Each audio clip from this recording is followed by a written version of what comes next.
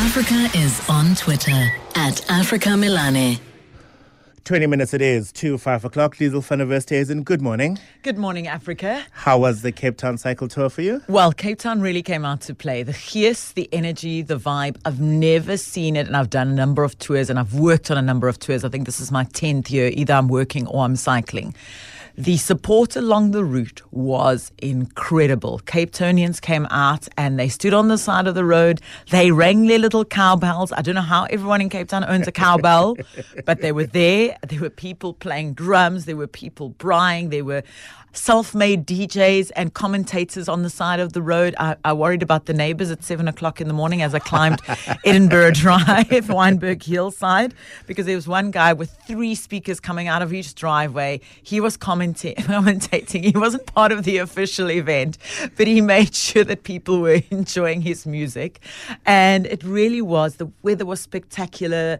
The water points, for the first time, you had to self-help. So you had little hose pipes coming from the water trucks where they had volunteers filling your water bottle. So they were trying to be a really green event, and I think it paid off. And I think it's going to be the topic of conversation this morning around all the water coolers in the office. No doubt. You did the shorter distance. I did the 109 distance. You did the full distance. I did the full distance.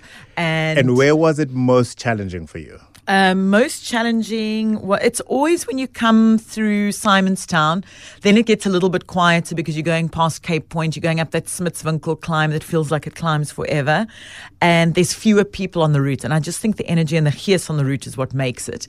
And then congratulations to everyone who completed, and then everyone who did the 42. It was the inaugural 42 kilometer, and that, I think the gees along that one and the vibe along that one being a little bit shorter, that was definitely, I'd love to hear from anyone that's done it, what they thought of that route. The weather could not have been more perfect. There was not a breath of wind. I think we caught our first wind as we were coming through Simonstown. Then it started to pick up, and I think it did start to pick up throughout the day at that point only, but the rest was just perfect. It would have been nice to have a little bit more of a breeze to cool us down as we climb Chapman's Peak, but we're not complaining because normally the wind is either blowing you off the bike or there's a storm or there is something that plays against you. So we couldn't have asked for better conditions, much excitement as people start talking about entering for next year again. We do have to acknowledge the fatality that was reported. Medical personnel along the route enduring a strenuous day, according to reports, as they attended to an estimated 220 cases, 19 of which were referred to the hospital for follow-up treatment. The post-race medical report indicated that injuries sustained by participants were predominantly due to falls, resulting in soft tissue injuries to knees, elbows, shoulders, and wrists, which actually comes with being a part of the race, but sadly one person confirmed dead by the organizers, and of course they pass their condolences to the family. We don't have details of who that person is yet. I think they need to inform the family the matter to be investigated before they're going to confirm that. But a single fatality, which unfortunately came out of the process yesterday. Otherwise, a beautiful day. And I must compliment the medical staff, the emergency staff, everyone on scene. It didn't matter which water point we were at. It didn't matter where we were on the route. There was always a presence of medical personnel. So, and I noticed actually, it seemed like it was more than normal. I don't know if I just noticed it much more, but you actually saw that there on route. And I saw a number of falls, and as the falls happened, one happened just in front of me, and we were in a big bunch. There was somebody there to help. Within minutes, there was someone already running their medical, because it was quite close to a water point, medical team running in. So I have to commend them because you had to be out early. The medical team got dropped on the route, some of them from 4 o'clock in the morning, because their sections of the route was going to be closed for the cycle tour, so you wouldn't have been able to get to certain sections. And they were there all day working. So really well done to all the staff that volunteered and worked on the side of the road. Of course, hearty congratulations to Kim Lecourt-Below as well as Chris Joester. Kim is from Madagascar, I believe, and then Chris, of course, is very much South African. But that's the cycling. Now to netball. That's a big thing that's on the calendar, and it's the SA Netball Males National Championships in Rustenburg from the 26th of March to the 1st of April. And someone that I've come across, and you mentioned him a bit earlier, is our all-rounder netball umpire Fred Damons. 26 years old, lives in Lavender Hill and has played netball since the age of 4. He matriculated in 2014 and currently works as the netball coach at a local school in his neighborhood.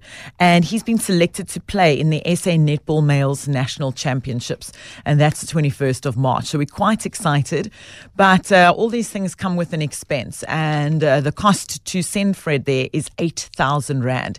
And he's doing a fundraiser too, just asking for assistance, and whether it's 10 Rand, 100 Rand, whatever it may be, to the National Cape Town Netball Federation to send that team.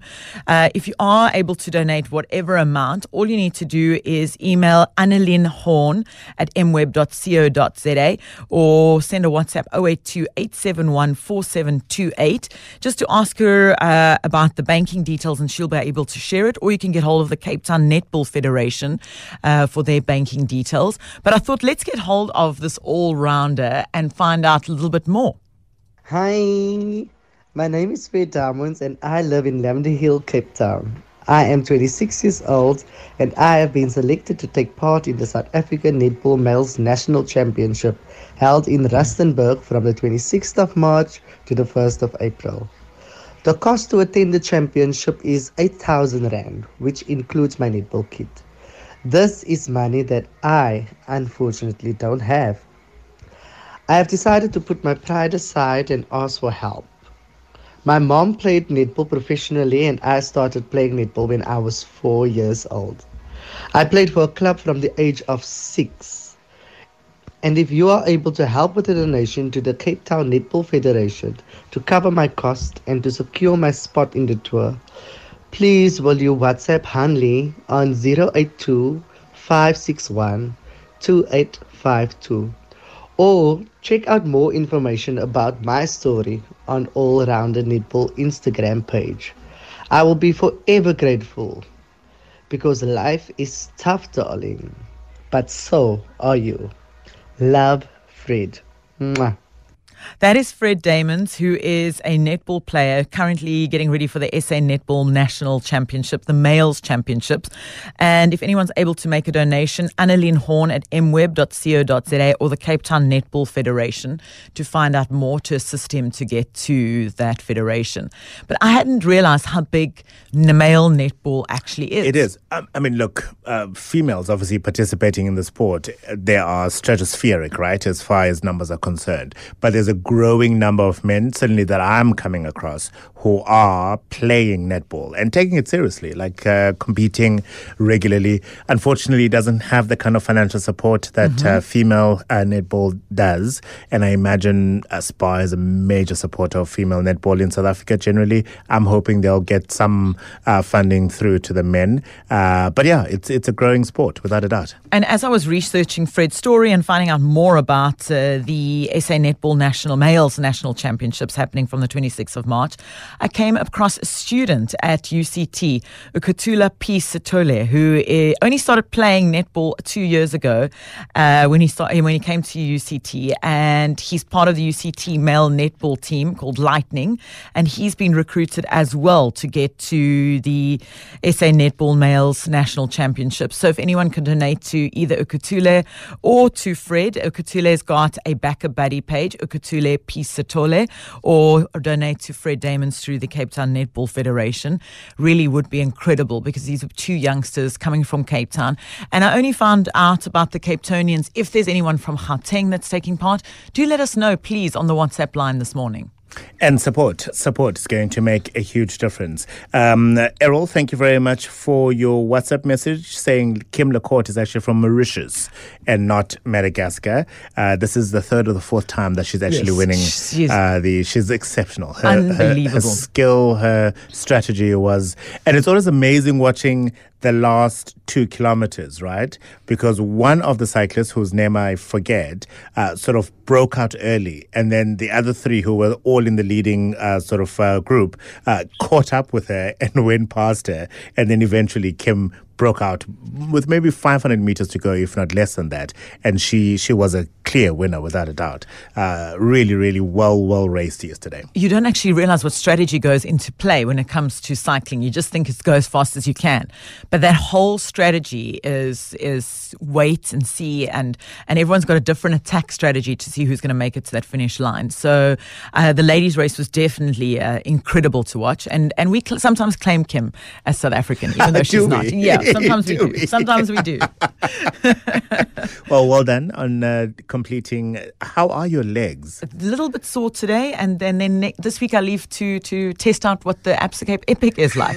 So let's see if the legs hold, but it's all to give you great content, Africa. Do you then go on a short cycle today just to loosen up the legs, Yes. or is it just a complete, I'm going to go flat on my couch after this? So research, and it's quite interesting, research say you have to have an active recovery day after a big event. So I'll have a little bit of a cycle and a bit of a stretch today. But remember, I'm not an endurance athlete or an elite athlete. Their training schedules are completely different, and everyone's schedules is different. So don't think as I'm riding, you should be riding. I imagine 29,900 of the 30,000 cyclists yesterday would claim not to be endurance athletes. Yeah, exactly. The weekend warriors. So take a rest day, but do something. Just even if it's a 2K walk or just walking around the office, you just want to get rid of the lactic acid that's built up after yesterday's ride. Yeah, indeed. Well done and welcome back. We'll chat again, of course, tomorrow morning. Liesl van der Westhuizen. We'll share the details, by the way, of how you can support those two male netball players and get them to the South African Championships. Follow Liesl on her Twitter handle, but also our respective station Twitter handles at Cape Talk as well as at Radio 702.